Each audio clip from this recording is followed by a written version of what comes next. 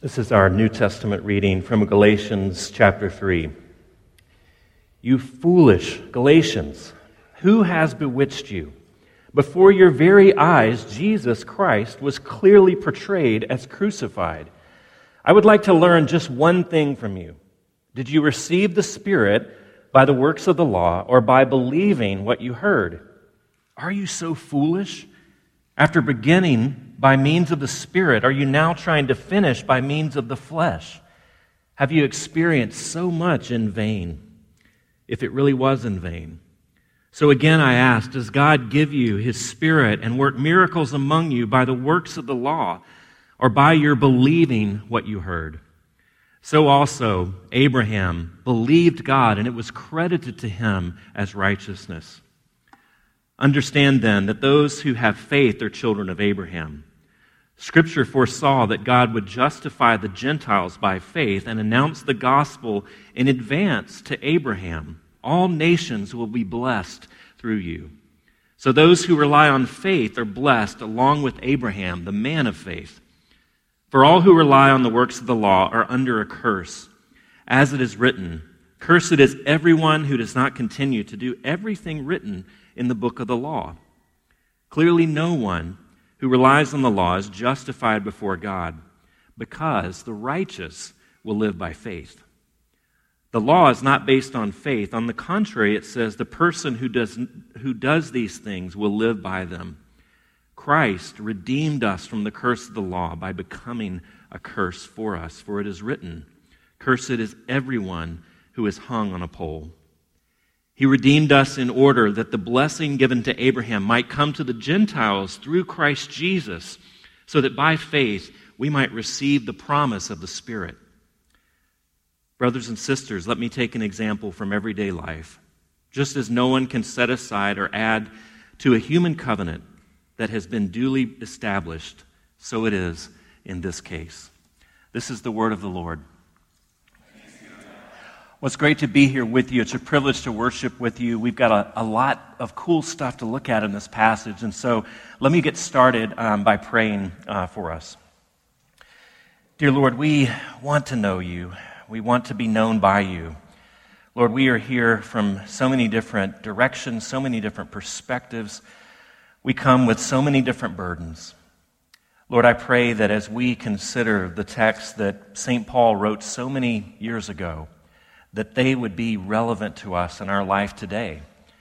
That Jesus, you would show up to us in this text. Lord, show up as you are. Show up also how we need you to be. Lord, be for us the King that we are looking for. Be for us the Savior that we are looking for, even if we're not yet even convinced that we need one. Lord, some of us are convinced of this story. We've heard it before. We long to have your righteousness given to us again and again. Lord, others of us are questioning whether we need righteousness, whether this is the solution for our life's problems. Lord, I pray that you would guide us, that you would be for us, you would be with us. Lord, we pray in Jesus' name. Amen. Have you noticed how many food shows are on TV? There's dozens of them. Top Chef, The Mind of a Chef, No Reservations, Diner, Drive-In, and Dives, etc. There's, in fact, an entire network devoted to food. And I don't mean how to make food, but watching other people eat food. It's a little voyeuristic. We are so obsessed by food that we will sit down in front of a screen and watch other people consume it. We like food. We also like to think well of ourselves, and there are a lot of rules that are attached to food. Who you eat with, how you eat, what kinds of things that you eat, where we eat. And there's a New Yorker article by John Lanchester not too long ago called "Shut Up and Eat." And he recounts his personal journey towards the end of foodie righteousness. Once upon a time, he says, food was about where you came from. Now, for many of us, it is about where we want to go, about who we want to be, how we choose to live. Food has always been expressive of identity, but now that's defined in some crucial sense by our conscious individual choice. not just about what we eat, but about who we are. By the end of the 20th century, it seemed that more or less the entire developed world was shopping and cooking and dining out in a way that was given over to self-definition and self-expression and identity creation. Most of the energy that we put into our thinking about food, I realized, isn't about food, it's about anxiety. People feel judged by their food choices, and they are right to feel that because they are. We've come back over this central conflict in Galatians over and over, and I think Paul would have liked this New Yorker article because there's a great deal of conflict in Galatians that has to deal with who's eating with who and what are they eating. And this happened in the early church in general. There's great conflict over, did you have freedom to eat with people who were not like you, who were not clean in the Jewish sense?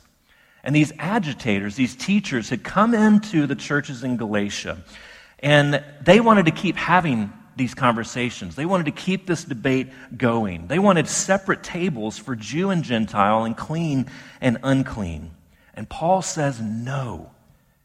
You don't belong to God because of the way that you curate your outward life. Paul had brought them this incredible, liberating good news that told them that they don't have to generate a righteousness on their own. Far from it, that in Jesus, God had granted the entire world, and particularly to the Galatians, the opportunity to take hold of a righteousness that came from the outside in, that came from God Himself. The problem, and this is our problem today, is that generally speaking, people don't like a righteousness from outside. We want to generate our own. We want to come up with something, anything that we might be able to justify ourselves to other people, to our parents, to our spouses, and also to God. So people don't give up their rules that easily. There was first century foodie righteousness, just like there is today. When we first moved to Portland, I wanted to fit in. And so we bought a gigantic SUV. If you're listening at home, people in Portland don't like SUVs. It's a way to stand out as not fitting in. But we had this enormous SUV, and we have 4 kids, so we justified it. But Oliver, our son, was invited for a play date on a Sunday, and the dad of the kid that he was going to play with worked for a conservation organization. I can't remember what the mother did, but it was a very Portlandy family. And so we leave church in our ginormous SUV, and then because we were running late and our kids were hungry, we stopped at McDonald's. And I'm probably being judged right now. We thought we could hide this little Portland faux pas, but when we went to drop off Oliver, his friend's mom came out to say hello and see how we were doing. So here we are in our humongous, gas-guzzling SUV, wolfing down McDonald's, and there's bags everywhere. And she walks up. Now, she was very gracious, so maybe this says more about my insecurity than anything else, but don't we judge other people by what they choose to eat? Don't we feel judged by what we eat, how we eat, what restaurants we go to, who we choose to eat with? We long for a righteousness that is internal, that we can be measured by what we do, that we want to measure up, that we want these badges of belonging to whatever community it is that we long for their approval. And we don't give up these things very easily. And the Galatians didn't either. They had received Paul's message of free grace, but they had reverted back to dividing their community based upon outward things. And what does Paul say to them? Well, he's baffled that this could happen again, that the Galatian church is now dividing again. And he says, are you bewitched? Are you bewitched? Has someone cast a magic spell upon you? Of course, he doesn't believe in magic spells, but he's rhetorically saying, this is the only thing I can think of that would cause you to revert back to this old way, this old system. Who has bewitched you? And he's referring to a very common superstition in their culture called the evil eye. And for us, what is the evil eye? It's this glance, this sideways glance, this downward glance that you glare at someone. You give them the stink eye to show your disapproval for something. And if you care about that person's opinion, it's very powerful, right? It'll cause you to change what you're doing in that immediate moment. But it was much more powerful in the ancient days because they attached this sort of superstition that you could cast a spell on someone by the evil eye. And so Paul is saying, though he doesn't believe in this superstition, he's saying, are you bewitched? Has these agitators, these teachers, have they brought their evil eye onto you and you're so wanting their approval that they've cast a spell over you and you've given up the gospel? There was something, some way of life, a way of religion that was so entrenched into these agitators' lives that they were incensed at the Galatians' freedom, that the Galatians didn't behave in the same way that they did. They were incensed, and so they gave them the evil eye. They call themselves Christians. They think they're holy, and they don't live like us. They're looking down on the Galatians, and Paul is asking rhetorically, have you been bewitched? Have you given in to these superstitious people? Are you going in reverse? The gospel was good news, liberating news to the Galatians. And it was good news for these agitators as well, but they were rejecting it. Not in whole, these were Jewish Christians, but they were rejecting the implications of the gospel because they were so tied up in their religious systems, their outward piety. When people ask me why I'm a pastor or why I do what I do, I often tell them, or I'll explain how incredibly joyous it is for me to have people set free, to see the lights come on in their faces and say, you mean I don't have to live this way anymore? You mean all of these years of living for this person's approval, that I don't have to do that anymore? I've studied, I've labored, I've tried so hard to be right. I was the best theologian I knew, but really there's no joy in it. Every once in a while, a person comes alive in counseling or even in preaching, and hopefully you've experienced that too, maybe in your friendships or maybe in your own life. That switch has been flipped, that light has come on, and the freedom of the gospel is now illuminating your life in a way that it wasn't before. I love that about being a pastor because I get a front row seat oftentimes to those types of things. But you know, something opposite happens as well, and maybe even more often. When you offer someone a new way of thinking, when you tell them something new that conflicts with their current ideology, their current politics, their current theology, what do? The light doesn't come on, or maybe it comes on in a different way. It comes on in anger. It comes on in defensiveness. You can't possibly be right.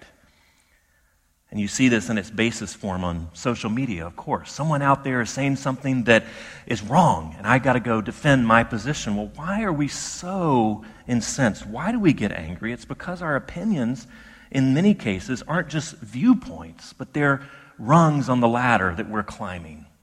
They're rungs. And so when someone takes a rung off and you can't climb as high anymore, you get defensive. Our opinions, our behavior, our theology become things that we stake our meaning upon. And so we can't afford for other people to be right. And sometimes we can be quite the entrenched boneheads in the church as well. The Galatians have heard the gospel. They've heard the good news of Jesus' life and death and resurrection on their behalf, and it set them free. But the evil eye, the opinions of others, are causing them to retreat because those people's opinions are so powerful and so important. And so Paul makes 3 appeals here, and this is the beginning of point 1, so don't worry. We're in kind of midway through the sermon. This is just 1, 2, 3, quickly, 3 appeals. The first one he makes is an appeal to experience. He says, you foolish Galatians. You foolish Galatians. That's a loaded term. He's telling them basically that they're acting like teenagers who don't know any better. You're acting foolish. You know, when you're a teenager, you're just about as smart intellectually as you'll ever be. You have just about as many neurons as you're going to have. You have about the same IQ when you're a teenager as when you're 30 or 40. But what do you lack? You lack wisdom, you lack experience, you lack impulse control. And Paul is talking to the Galatians as if they're teenagers. What's the matter with you? Are you kidding me? What were you thinking? Well, if you ask a teenager that, they're like, I don't know, I wasn't thinking, I just did it. But Paul gets up into their face. You foolish Galatians. One of the Bible translations from the 1950s translates it this way: oh, you dear idiots in Galatia. Oh, you dear idiots in Galatia. Tell me this one thing. I only need to know one more thing. Did you receive the Spirit by works of the law or by believing what you heard? 3 key phrases. One is receive the Spirit. Well, already at the time of Paul's writing here, this receiving the Spirit had become sort of a technical term that meant basically conversion. It meant becoming a Christian, the beginning of the life of discipleship.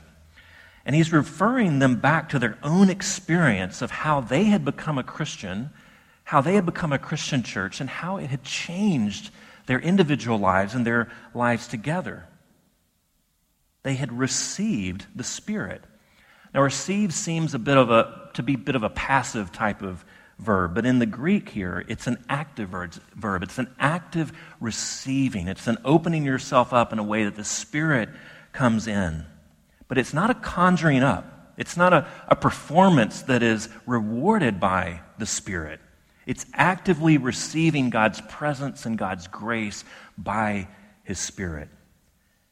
Did you receive the Spirit? Were you converted? Did you become a Christian by works of the law? Now, we've talked a good bit about what works of the law is in this series, and we'll hit on that in terms of definition in just a few moments. But what he is saying, did the Spirit come upon you because you had adequate works of the law, because you had marks of belonging? No. You were pagan people. You were unbelievers. You didn't have these works of the law. Instead, Jesus identified with you out of His work, by His good works. You were united to Christ by His work of the law. Did you receive the Spirit by your works of the law or by believing what you heard? And it's asked in such a way that the answer should be obvious to all. Back to the parent-teenager thing. Didn't I tell you what was going to happen? Yes, you told me what was going to happen. Didn't we have this conversation before? Yes, we had this conversation before. Everyone should know from this question what the answer is. Did you receive the Spirit by works of the law or by believing what you heard? It's the last one. By believing what you heard. Now, what does Paul mean by believing? Believing the gospel message is more than just purely cognitive agreement. It's more than how we would say, I believe in the platform of the Democratic Party, or I believe in aliens, or I believe my team is going to win the national championship. These are sort of neurons that are firing. They're held back in your gray matter somewhere. They're sitting there, but they don't demand anything of you necessarily. The Hebrew idea of belief, which Paul is very well schooled in and acquainted with, and which he's taught the Galatians, is much more than just cognitive assent. It doesn't rest just in your gray matter, in your noggin somewhere. It's much more than just thinking the right things. It's much more akin to a familial trust. It's staking one's life upon what they've heard. And again, calling them back to their experience, what happened in their lives. You believed what you heard. You staked your entire life upon this. This is your new family. Don't revert back. You believed what you heard. He appeals, first of all, to their experience. Then he appeals, secondly, to Scripture. He's going to battle with some pretty good theologians, these Jewish Christians that have come in, and they're trying to encourage the Galatians further in their holiness. And so Paul then goes head-to-head with them. Well, let's talk about what does Scripture actually say? What does Scripture call us to do? And he's saying that this isn't something that Paul made up. But in essence, this relationship, this way of relating to God has been present from the very beginning, at least in seed form. And he quotes Genesis 15, way back in the beginning. Abraham, the father of the faith, Abraham believed God, and it was credited to him as righteousness. In other words, what Paul is saying is that salvation has always meant responding. It's always meant receiving, not conjuring up and offering. It's receiving his grace. And this reflects not only the Scripture, but the very character of God himself, who is looking to extend his love and mercy to people who don't deserve it and who aren't necessarily looking for it. Abraham, this guy way back at the beginning, is emblematic of this. And Paul is essentially arguing from Scripture, is appealing to Scripture and arguing essentially that these teachers who are wanting the Galatians to adopt these Jewish markers of faith to indicate their commitment, to truly belong to God's covenant community, that they don't really understand their own Bible. And he takes them back to the very beginning. You see, who is Abraham? He was one of the first. He didn't have a system of purity laws to follow. He didn't have a holiness code to adhere to be emblematic of his faith. What was his holiness? It was his belief, his familial trust of God, his leaving Ur and following God wherever it went. His belief, his trust, that was his righteousness.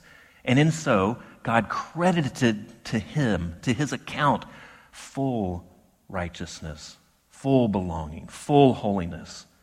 Abraham trusts in, clings to, devotes his future to God, and God grants him righteousness. And Paul is saying, Galatians, this is what you believed. This is what you staked your life on. Charles Blondin was a tightrope walker who made a name for himself by walking not only across Niagara Falls, but many different tightropes between buildings, between cliffs, and so forth. And one of his trademarks was inviting someone from the crowd to get on his back and walk out with him. And if there wasn't someone from the crowd, the manager would often do it. And he would walk out onto this tightrope, and this person would be on their back, completely helpless, completely dependent upon Charles Blondin's capabilities.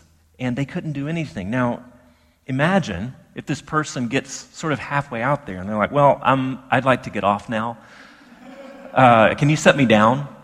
No, that person would fall. And that's what Paul is getting to here. He's saying, Galatians, God gave you his righteousness, and now you want to go back and generate your own.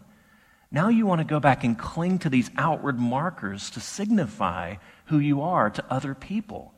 You're not yet secure in me holding you. You're not secure in my capabilities, in my righteousness, and therefore you're looking to generate your own. He appeals to experience, appeals to Scripture, and then finally he appeals to the cross. He appeals to Jesus' crucifixion.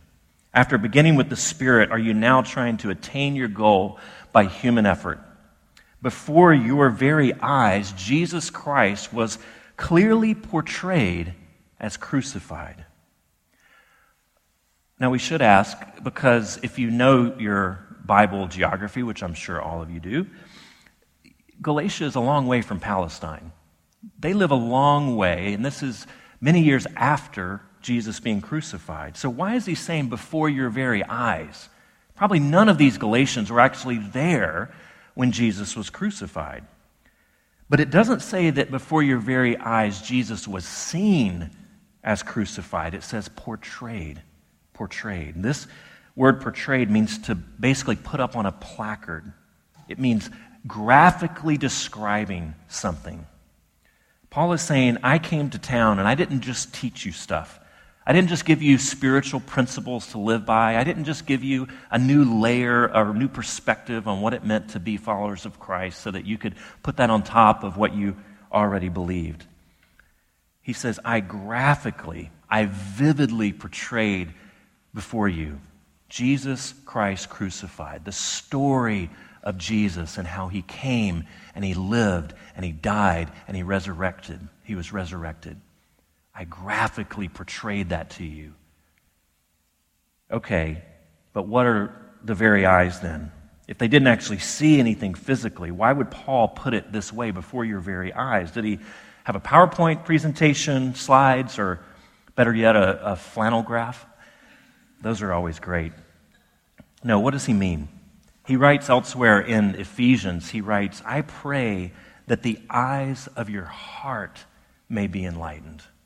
The eyes of your heart may be enlightened.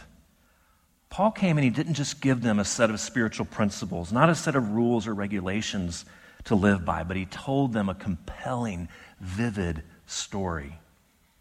He told them the story about Jesus living and dying, about Jesus crucified, and something happened to the Galatians. They didn't just agree that it happened. They didn't just say, yes, Paul, I now believe that that did indeed happen. You've convinced me. No, something happened in the eyes of their heart. Something gripped them. Something was vivid. Their imaginations took hold of something that what Jesus had done those years before in Palestine could mean something. In fact, could mean everything to me right now. Their eyes were enlightened.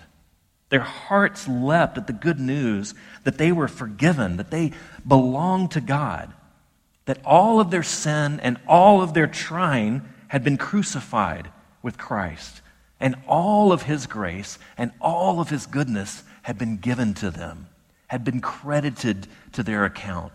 They are now righteous, not just in concept, not just in mental assent, but something in their bodies had taken hold, something in their imaginations. And I guess I just want to ask as we end, has that happened to you yet? Is that how you respond to the story of Jesus? I don't mean that every time you hear it that you just get this magnanimous feeling and you can't sit still, and it's not like that all the time. In fact, sometimes it's very seldom like that. But have you seen Christ portrayed vividly as crucified for you personally? Has it moved from the realm of ideas down into the eyes of your heart? Well, how would we see this? Have you begun to let go of some of the ways that you try to prop yourself up before others and before God?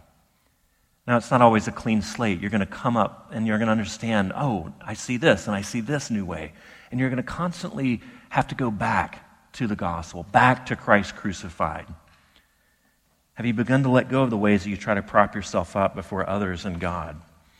Have you begun to be as suspicious about your good works and your goodness and your morality as you are about your sin and rebellion? Have you begun to let go of debts as we pray every Sunday and bless others with the forgiveness that you've received? And are you still hiding? Are you still hiding that secret sin, that failure at work, that terrible story from childhood? Are you still carrying them around out of fear and not letting other people in because of what those things would say about you? Friends, Christ was crucified for you. All of your sin, all of your failure, all of your brokenness went to him. And all of his righteousness and love and goodness comes to you. Don't go back. Let's pray.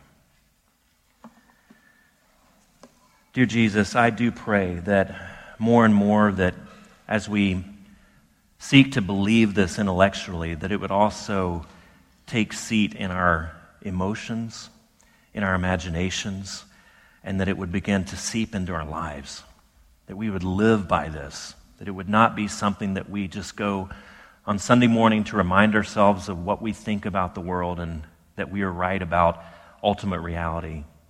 But instead of that, that we would come each Sunday morning to see Christ crucified, to have our imaginations captured, to have our desires drawn into what you are doing in our lives and in the world. Lord, let us be that. Let us do that as a church. Let us do that as individuals, as families, as friends, as husband and wife. Lord, we pray in Jesus' name. Amen.